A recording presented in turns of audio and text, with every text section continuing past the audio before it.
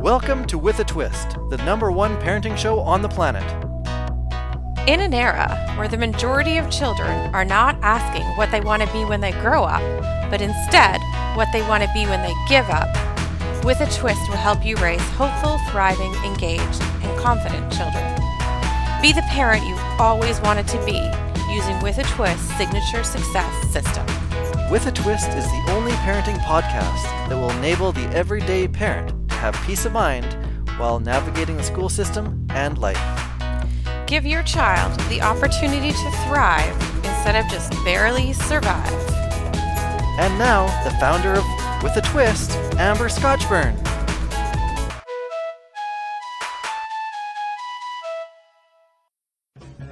This is ContactTalkRadio.com, consciousness in action, and you are taking action into your consciousness by tuning into Contact Talk Radio. And on TuneIn.com, Ping.fm, and UpSnap Mobile. Contact Talk Radio.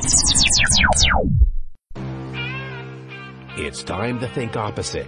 Suspend your belief, consider another perspective, and proceed with clarity. Coming to you live from the west coast of Canada, it's live and it's edgy. Now here's your host, Allison Donaghy.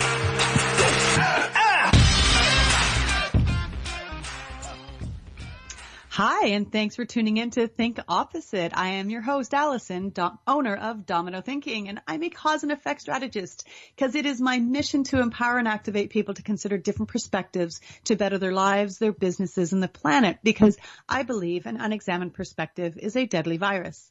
You can find more on my website, dominothinking.com. Just so you know, this is a live radio show and it converts to a podcast, and I would love it if you subscribe to Think Opposite on iTunes, Google Play, or Stitcher, and keep thinking about what you think about and join all the conversations that we're having. Everything you do has a consequence, and have you considered the consequences of your choices? Have you explored where your beliefs come from? I bring guests on my show who may challenge what you believe and provide an opportunity to look at things differently. Doesn't mean you will change your mind, and that's totally okay. But there's something powerful that happens when you listen to another perspective. And I mean listen with open ears and open hearts with the intention to understand another point of view. Remember, ultimately, the choice to think about what you think about is 100% yours. Today, my guest is Amber Scotchburn, who is an internationally recognized parenting expert, and we are going to talk about schooling and the tests and all of the stuff that goes in and around that. And if you have comments, you can hit me up on Facebook under Domino Thinking, and let's get some conversation happening. And if you're listening live, you can call in at 844-390-8255. That's 844-390-8255. 8255 anytime within the next 40 minutes.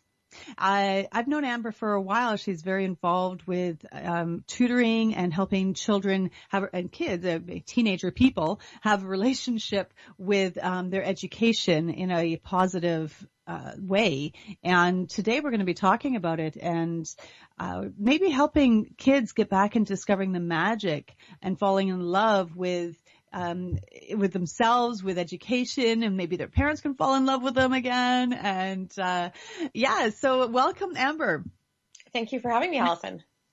Yeah, well, thanks for being here. I'm excited to hear what you have to say because I know that you have some rather unconventional views when it comes to education and testing and parenting, and I'm excited to share them with our listeners. Absolutely, I do. I with those teenage kids, as you called them. That was cute. I don't know if you want me to sort of start with something that's controversial. We could start with the title for the radio show today. I was given a chuckle when I was talking about it live. Yeah, for sure. Go ahead. Okay, so we were calling it The Test. Mm-hmm. And I thought that was actually pretty appropriate because there's a book we picked up from chapters called F the Test, and it actually just is different test responses that kids have given over the years. It's a compilation of them. So if you want a good laugh or something to put somewhere to read that you just want to sort of chill out, it's kind of a neat, interesting read. Mm-hmm. But basically the thought around tests is the fact that kids are given them and then they're assessed or given a mark for what they know at that given point in time. And basically that mark then forms their report card. That's then what parents have discussion with their kids on. It's how a kid is labeled by their mark in class and as they pass through their years, because it's the report cards that pass along with them. Mm-hmm. And unfortunately, it really doesn't give us an indication of what a child knows other than in a given moment in time when they sat down to write that test. Right. And, you know, and I think that is such a big issue. And I have a lot of American friends, and it's very significant down there where they have the SATs, and is it the SATs? Is that what they're called down there? Yes. I think so. And they're actually implementing them in some schools in kindergarten. And then that determines the whole rest of that child's, you know, education career. And that is mind-boggling to me. And it's when we actually start thinking about the domino effect of that, wow, like the places that it takes somebody and the way it shuts kids down and interferes with maybe relationships between parents and children. There's just so many layers to this. There absolutely is. That, I mean, you referred to in your opening is exactly what happens when we start to peel away the layers of a test. And they can happen, as you mentioned, in kindergarten, or there's the standardized testing that happens at certain grades, and then schools are rated on those, and then people don't move into neighborhoods or move into neighborhoods based on that. So the domino effect is pretty crazy. Yeah.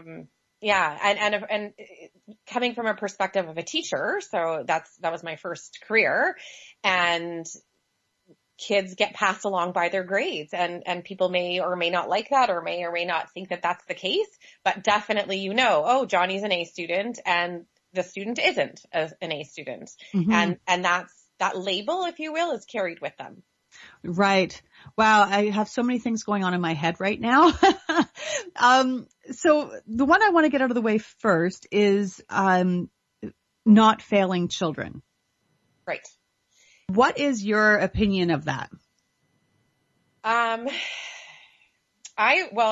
philosophy at Tutoring with a Twist is fail early and fail often, and then we know what you don't know. So I have a whole different perspective on failing maybe than most people, but in terms of what you're asking, should a child be failed or not? I think that absolutely a child should be failed. But I don't think that it needs to be, say, at the beginning of the year to then not start the next year. So for instance, let's say you took the subject of math and you are going into grade 3 for math. Well, if you don't know your grade 3 math, why can't you either have another group within that classroom to teach the kids that aren't all at that grade level, or have them actually go to the grade 1 classroom for math?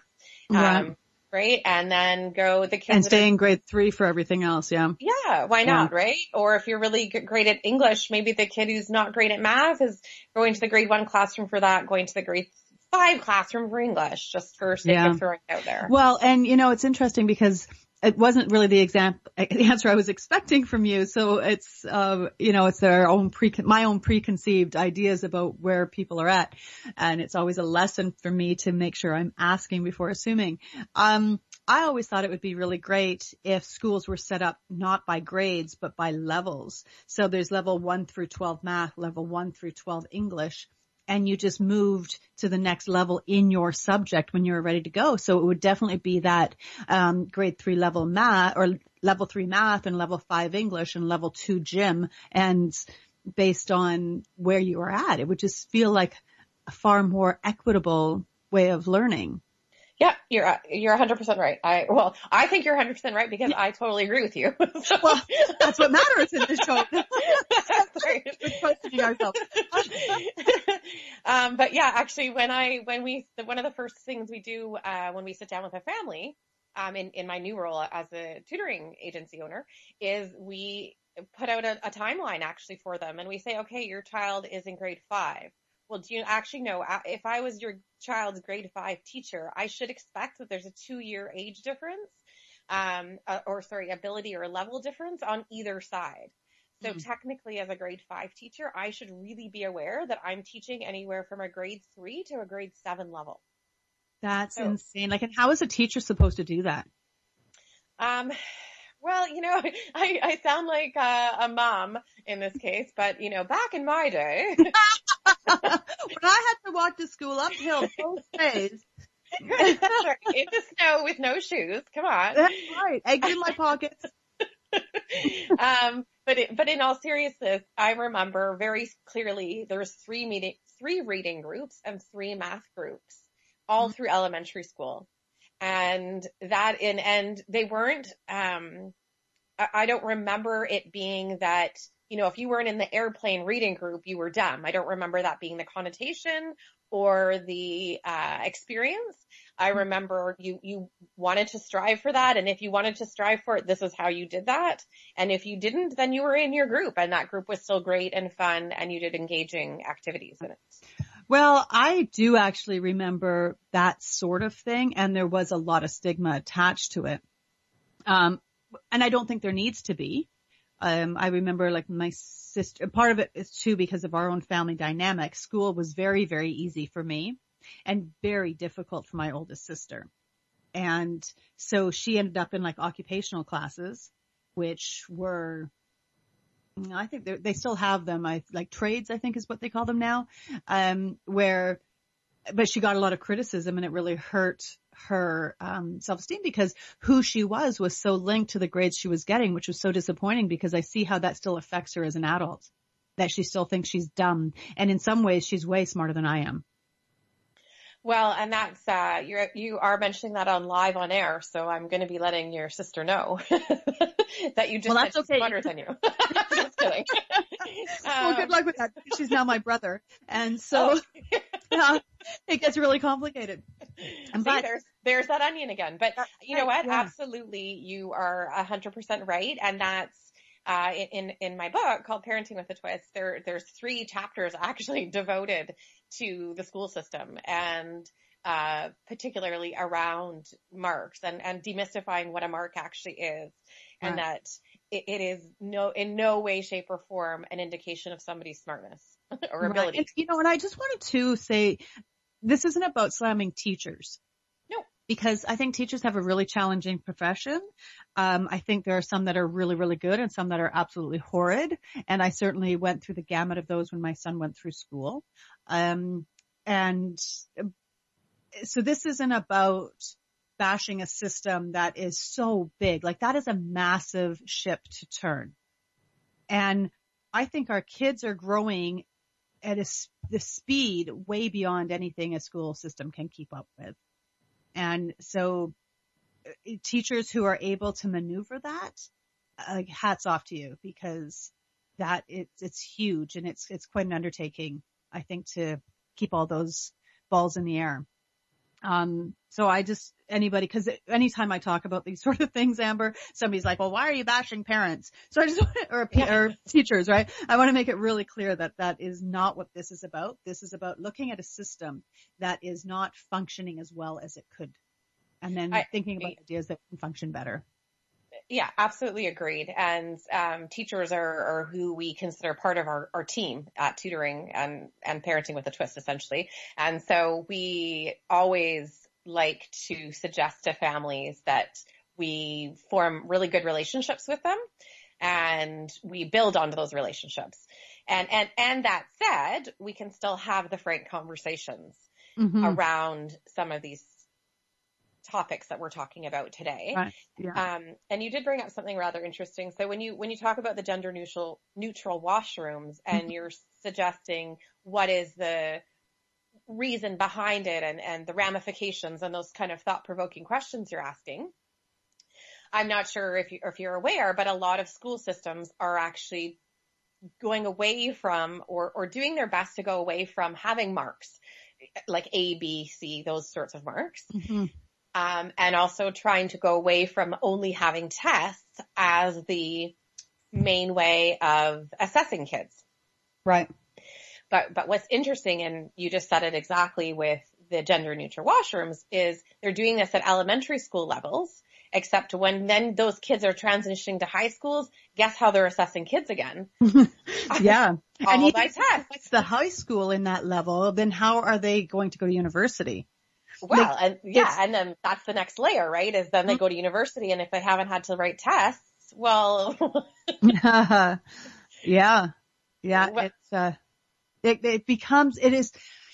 It's so much bigger than I think the first glance we give at it. And this is what I'm really trying to do with guests like you and with this show, is to really express to people that there's a lot to it. It's not just about, well, damn it, my kid shouldn't go ahead if they're not getting a good enough grade. Okay, well, that's one small part of it.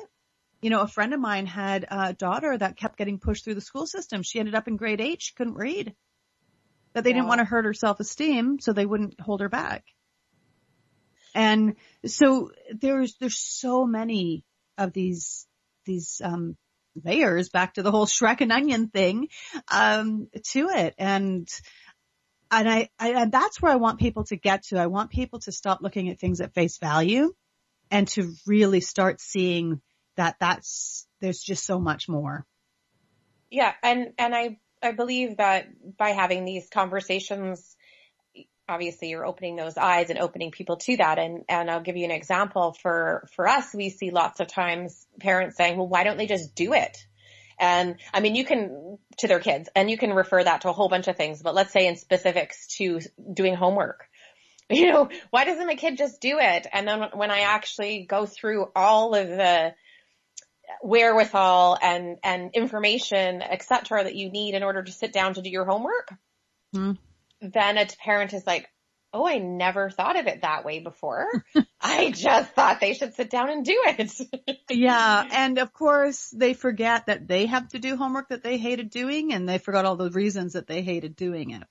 Yeah. Well, one of my strategies I give to parents is I'm like, what do you have to do around the house that you don't like doing?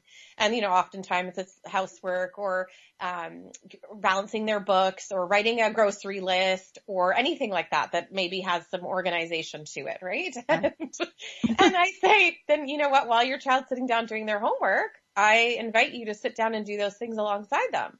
Mm-hmm. And remember how much you don't enjoy doing that. Doing your taxes. Exactly. And it's interesting. And then the parents are like, oh yeah, I wanted to get up and get water. And then I wanted to get up and do this. And I'm like, exactly. Now welcome to your child's world. How soon we forget what our pain was like, when we're dealing with somebody else creating new pain for us. Yes, exactly. Yeah. And I think it's interesting what you said, because I was the same way in school. I somewhat sailed through it. Easier maybe than some kids or most kids. And so it wasn't until I became a teacher that I really felt the pain of people that weren't necessarily sailing through it, and that homework was difficult, for a variety of reasons. And you mentioned grade 8 and your friend's daughter getting to grade 8. Well, I was teaching grade 12 and kids couldn't write a sentence. Yeah. And I was like, nobody did you any justice passing you along to grade 12. Like, yeah, no. And not just that person, but when you think about the fact that we are all connected, it's going to be that child who's going to be working at the old folks home where you're going to be bedridden. Like, yeah. You know, so if only for selfish reasons, make sure your kid gets an education, because they're going to be taking care of you in some way, shape, or form down the right road. They're going to be making the laws. They're going to be deciding, you know, how things get distributed. Like, so when we see that it's all connected and that it all matters, I think it maybe allows us to see things a little bit differently. I agree. And I often will say to the kids that we're working with, you know, in relation to tests, have you ever received a test back that maybe wasn't the best mark, but it had like a happy face and it said, it's okay because we're going to cover this material again and I'm going to make sure you understand it. Mm-hmm. Or here are some resources to help you understand it more or better or differently. Yeah. It's a huge difference. My son had a teacher who was super, super supportive one year, and Anthony, my son, flourished in his class. It was such a cool thing to see. And then he went to a teacher, and it was her last year, and she made it really public that she didn't like having boys in her class. And anytime my son turned in a story, she had a red line running through it because she didn't think he was a neat enough writer. But he had great stories. He just stopped writing. Yeah. Yeah. That was his response. That's the only way he had power, was to stop doing it. Yeah. And that's scary, right? And how many kids does it happen to? And when we have parents come to us and the kids are in lower grades, and I'm like, thank you. Thank you for coming to us now, because my whole passion and being is that kids and adults need to continue learning. Mm-hmm. And if you start to lose that in grade school, you could essentially be done with learning, because you're just so turned off from what the experience of school can be for what learning actually is. Right. Well, and it's interesting that you mentioned that, because I did a blog not that long ago about education and how it's when we're in school, we know we're being educated because we're going to a classroom and we have a teacher in front of us. That's a sure sign we're being educated. But when we're an adult, we're being educated without any awareness. So when we can embrace that learning early on, maybe we can be more responsible adults when information's coming at us and what we're choosing to be educated in and what not to be educated in. Yeah, and I think that goes exactly back to your opening, which is don't believe everything you think, essentially, right? Yeah. Yeah. Like, we are flawed, and most of the shit we think about is flawed. And that's okay. That's how we get creative. That's how we come up with better solutions. Well, yeah, and I love that you actually mentioned that, because what ends up happening so much with creativity, and you just mentioned it with your son, and I saw it as a grade 12 teacher for a number of years, and then in the professions that I'm in now, and creativity just gets stripped away because they're so focused on this godforsaken mark that needs to happen. And really, any kid, you can train them to do well on a test, because a test is there, like, it's a formula, essentially. There's some key ingredients. And if you just worked with them on that, they could do really well on it. Yeah. Well, I remember at university, I was taking a philosophy class, and I knew exactly what this guy was going to test on based on the book and based on what he could test on. And I was getting like 97%, 98% on my tests. And I said to my buddy who was failing, I was like, dude, you don't even have to read this part of the book if you don't have time. Just read this part, this part, and this part. That's all he's going to test you on. And every single test, exactly the same way. So did I learn anything in that philosophy class? Well, I learned how to manipulate the test. Yeah. Well, but it's a skill, right? Like, it is a skill. Well, and that comes down, and it's interesting that you mentioned that, because my son at high school, he was in the athletics department, and he would be failing his classes, and he would go and talk to his teachers, and he'd be like, but you know what? If I get on the honor roll, my mom will give me some money. And they're like, oh, okay, well, I know you're not slacking because you're a bad kid. You're slacking because you're playing basketball, and there's lots of tournaments happening right now. We'll just raise your grade. Oh, yeah. And as a parent, he's telling me this, and I'm like, damn, it sucks that he didn't learn the material, but what a good skill that he just learned. Yeah. It goes a long way. Yeah. Well, and that's interesting, because one of my very first clients for tutoring was a man who was in the logging industry for a number of years and then got injured on the job. And so he wanted to go back to school and try for his real estate license. And so he was hiring us to help him study for that test. Right. And I said, and he really we had to build up his reading skills. We had to build up his comprehension. Like, there was just a ton missing. And I said, what happened? And he said he was an athlete in school and he was just passed through because he was the star. But eventually that star goes away in terms of that particular role, right? Yeah. It totally does. He didn't know what to do anymore. He was completely lost. And kudos to him for returning to actually going, I want to learn to read and comprehend what I'm reading, and then, study and learn all of that. But when I was just really candid with him, and he was really candid back, it was because he was the superstar athlete at school, and therefore he didn't have to turn in papers, or he could turn in the paper that kind of looks similar to the other guy, because, that would be okay. So. Yeah, like submit, cause that was MSN had just come out. So, that texting language, the letter U instead of YOU, all of that, when my son was in high school, that had just started. And I remember seeing one of his papers, English papers, and that's the language. That's how he was writing. And I went, that's not how you spell you. I don't understand how you got an A on this paper. Like, that's not the English language, and you're in English. Yeah. So it is, that stuff that sticks, with us. And I wonder too, like, sometimes, and maybe you find this, you can certainly tell me what you think about this, is that whole self-esteem, right? If we don't hold the children back until they understand the material, then we're going to hurt their self-esteem. So is that something you come across and have to deal with? Yeah, absolutely. The answer that we get 100% of the times as to why people are calling us for help is confidence in their children. Mm. So that's the number one. And then the number two call, which might be interested in, is anxiety, and depression. Mm. And because that kept happening so often, I did research, and it's one of the reasons I wrote the book I wrote, was because I thought, I have 4 kids of my own, never mind all the kids that I work with. And if this is a common thing, what the heck? Why is this happening? What's the phenomenon, or what's changed? And then I have a son who's on the cusp of being a millennial. And I don't know if you know much about statistics around millennials, but they're suggesting that they have the highest depression and are going to have the highest suicide rates of any generation. That does not surprise me in the least. Yeah, well, it was like a shock to my gut, or like a punch, because I'm like, River is right along the cusp of that. And I have seen those behaviors and patterns in him.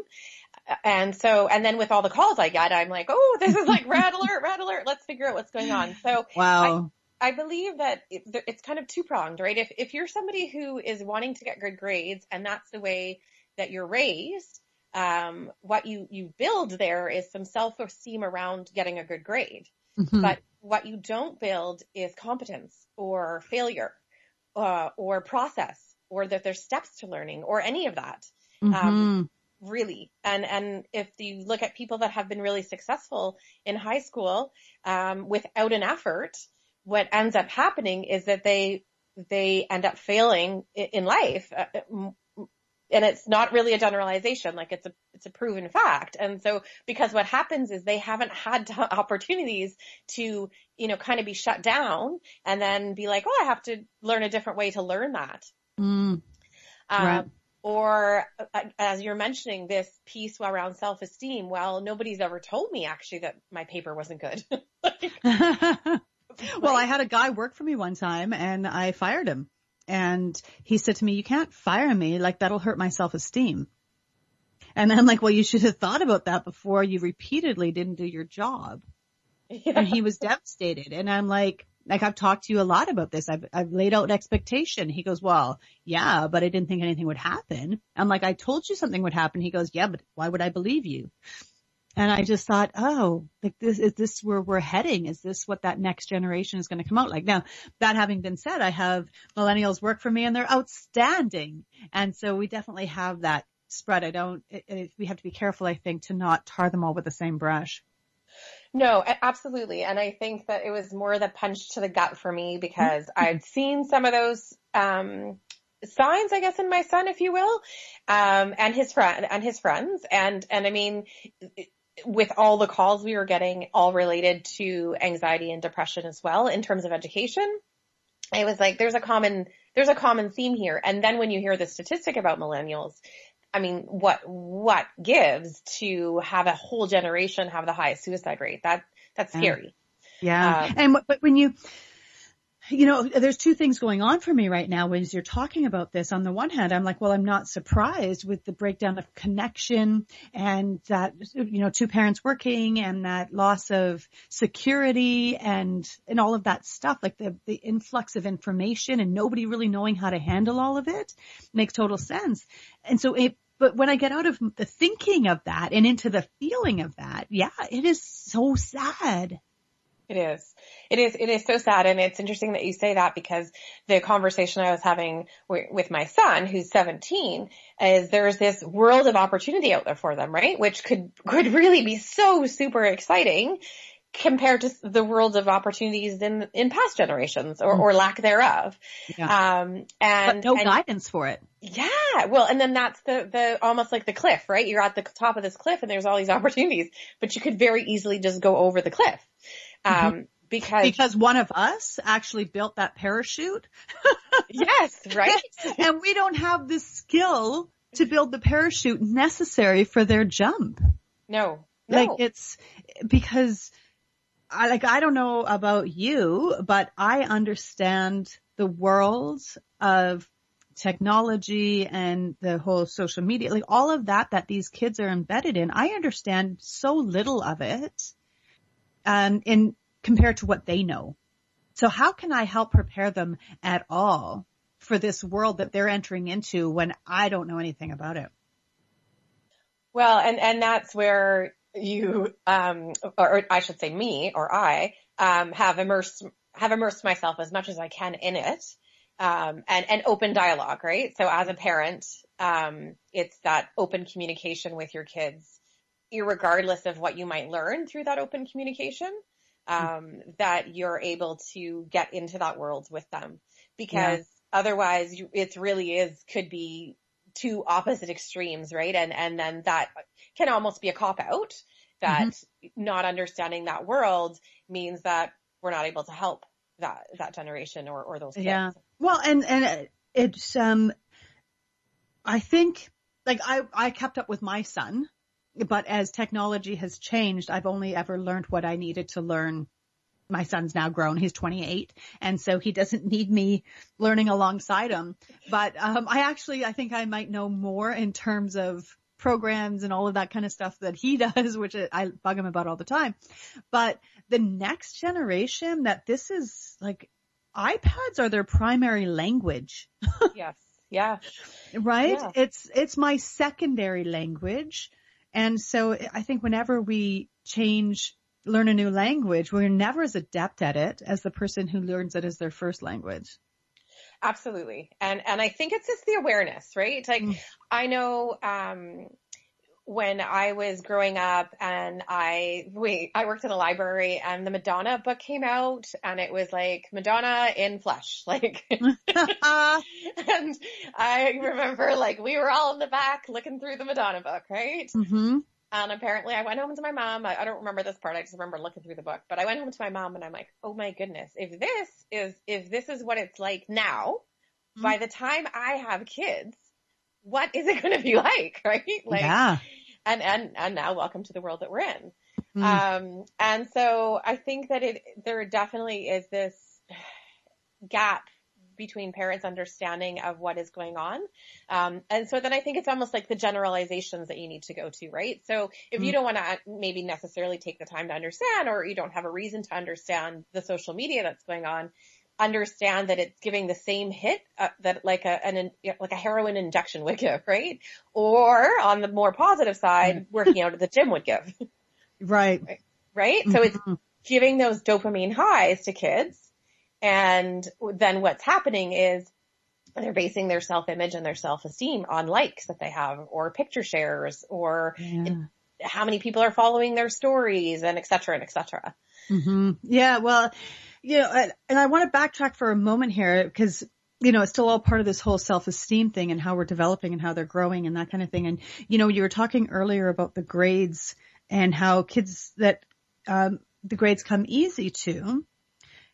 I want to draw some attention to the fact that when you compare a kid that is really good at grades and grades are valued and therefore that child is valued, and then compare it to somebody who is creative in a way that doesn't create grades, like maybe they're very artistic or very musical, but they're not getting good grades in math. That talent that they have seems to get crushed because it's a vulnerable state because there's no value placed on it. Well, and I think, yes, you're 100% right. And I think that's exactly where conversations need to happen like this. And then conversations with kids and parents and teachers and the whole thing as a big onion. But that's one of the first things we talk to parents about is demystifying what a mark is. And really all it is a moment in time where they took a test on a particular thing and they got a particular mark. It doesn't mean that if they actually took the time and, you know, had a passion link to it and could see that it relates to their world, that their mark couldn't be better. Or that they could actually have time. Like, so for instance, when you get a test back, typically you get the test back and they're on to the next thing. You don't get a chance to revisit that material. Or like I put it in my book, akin to riding a bike, right? You get up, you ride a bike, you fall off. And then maybe somebody's put training wheels or given you a helmet or suggested that they take you to a track instead of riding down the street because there's no cars. Like there's all this stuff, right? We do. Right. Yeah, and we don't do that for a test. We give every single kid a test, give them a mark, and then we're on to the next thing. Do you think it's in part because parents don't know what their kids are learning? Like, I remember when, like, I did okay in math, and then I upgraded before I went to university, and I took stats at university. So I would say, like, I've got a pretty good grasp of math. When my son brought home his math, I was like, I don't even know what they're teaching you. Like, it was so different than what we focused on or the way it was explained to us or the way that I maneuvered that system that I didn't even know how to help. Like, I just got him a tutor. Because, you know, as a parent, you got to do what you got to do, right? And if you can't do it, you can find somebody that can. Yes. So, like, what is a parent supposed to do? Well, I think that is another kind of like that can of worms or whatever in terms of, yes, the curriculum has changed. So to address that part, and they are learning differently, than we learned. And that's across most subjects. So if we just focus on math for a second, then yeah, even if you were great at math, they're just teaching in such a different way. So yes, you could look for, help. So we always talk to parents about first reaching out to the teacher. The teacher could have after school hours or before school hours, or maybe there's a math group that meets, or maybe there's another teacher or TA or teacher's assistant in the school that could help. There's a homework club or something, right? So there's always options like that. There's always community resources.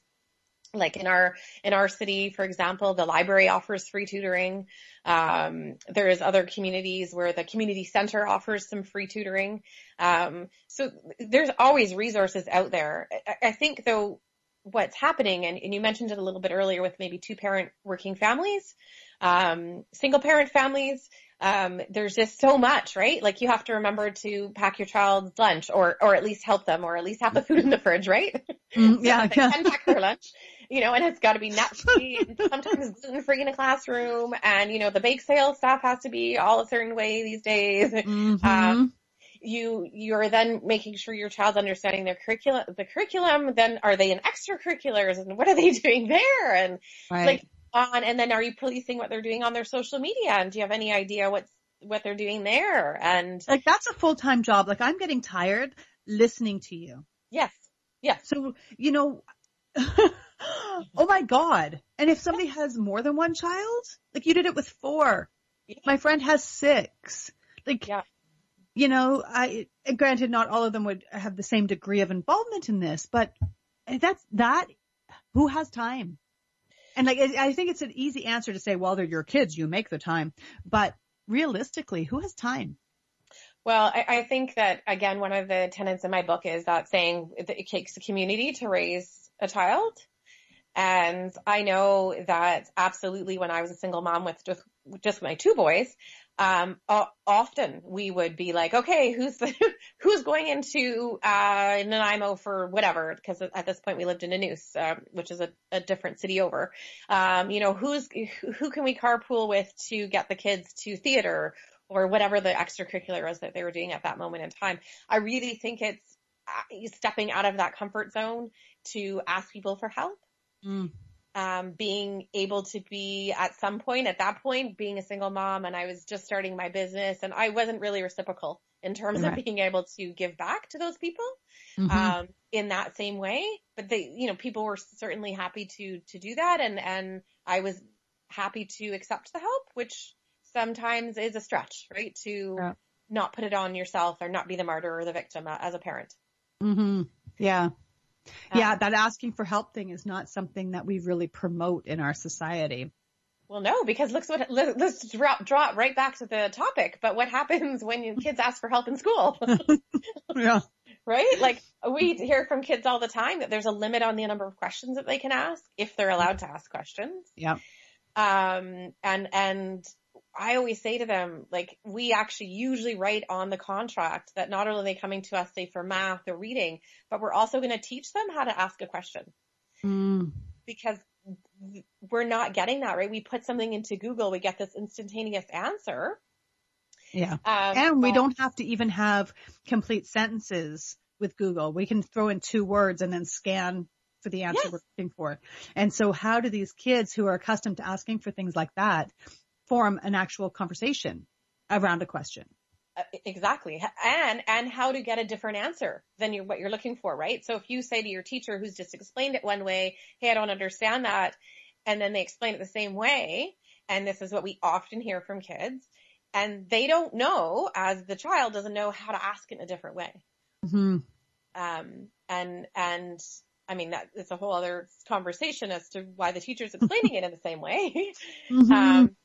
But if we're just empowering the kids in these situations, or the parents, which is our focus, in terms of what we're talking about, then we really have to empower people to how to ask a question. Yeah. Well, I know with my adult son, I'm still very much like, I know there's a question in there somewhere. Like, what is your question?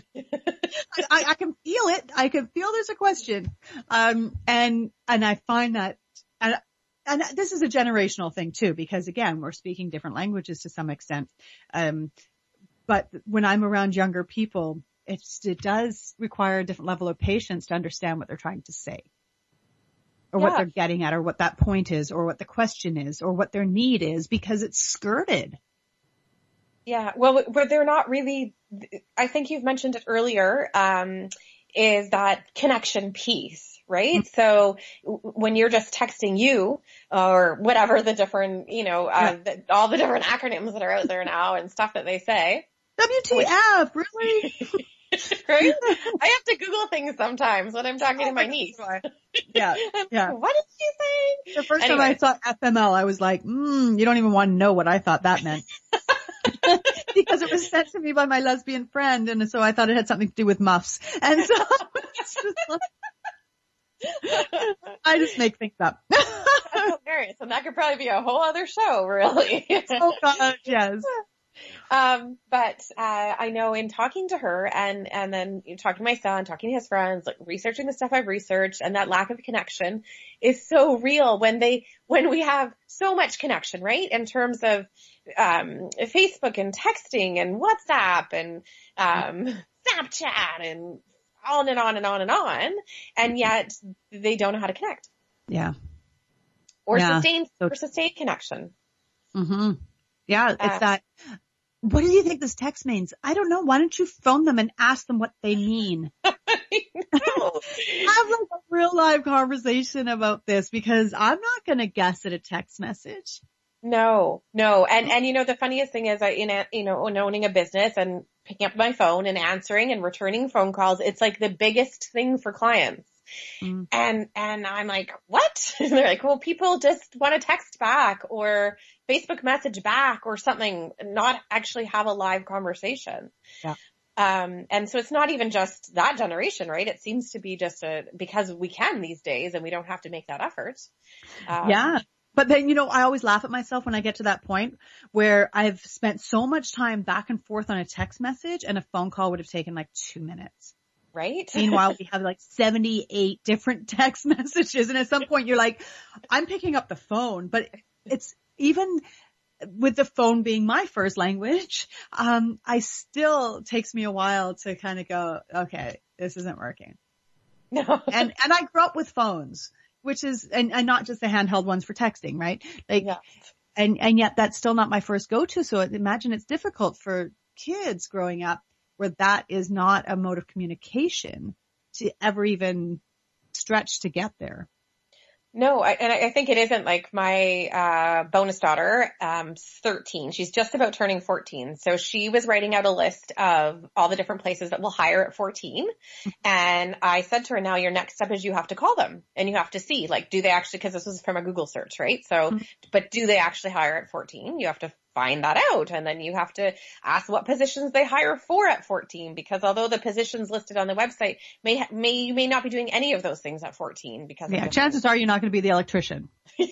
I'm guessing, but I'm thinking no. Yeah. And, you probably want to figure out how many shifts a week, like you want to ask those questions. So she made this whole chart up, and then it was like, I was asking her to go walk on glass for actually having to call the places, right? And I mean, once she did it and she made up a little bit of a script and we rehearsed it, and then she started calling and she did it. And then the next step, I'm like, now you have to go to the place. But it was, so bizarre for her, and she can have a Snapchat conversation with 20 people. Yeah. Which I find shocking. I'm just like, I don't understand what that's all about. Yeah. So tell me, because you have so many great insights and perspectives and experiences with this, how do people find your book, first of all? Well, thank you for asking. It is at Chapters. So if you're across Canada, it's across Canada at Chapters. It's available online at Amazon, and it's also on my website, which is parentingwithatwist.com. Fantastic. We should actually make it into Chapters, and we can both stand there with our books. Yes. Well, actually, when I saw your book in Chapters, and I think I messaged you or commented or something these days, who knows? But who knows? One of those things, we could totally have a joint event there. That would be fun. Yeah.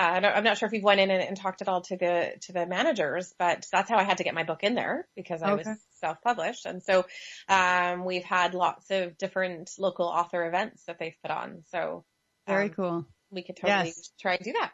That is a totally other conversation.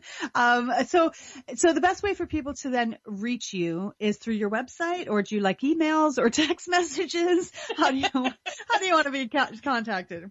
That's so funny. I do say to parents to connect with teachers right at the beginning of the year and ask them that question. So great question. Email works well. And actually just my website's probably the easiest for everybody. So just parentingwithatwist.com. Super. Because, I think you've created a lot of space here for people to think about things, in a way that we don't traditionally think about things. And I think, it's great that, we have this platform where you can do that. And so with our last couple of minutes here, what was your last little tidbit of wisdom? I think just in really embracing as a parent, just embracing the role and embracing just like the test that you're going to get back, right? You may have those failure moments, but as I said towards the beginning, the more you fail and how often and the repetitiveness of your failures are actually going to bring you closer to what your goals are. And if your goal is just to be a parent that's connected with your kid, that is an amazing goal. And as you have those moments of guilt or feeling like you're failing, just realize that you're actually just getting closer to the goal. Yeah, I like that. Like, you have to try an awful lot of food before you find your favorites. Yes, exactly. Right? So why would this be any different, right? You have to try on a lot of jeans before you get that pair that just really fits the way you want it to. So it makes total sense that you should go through this process of exploring and trying and failing and exploring and trying and failing.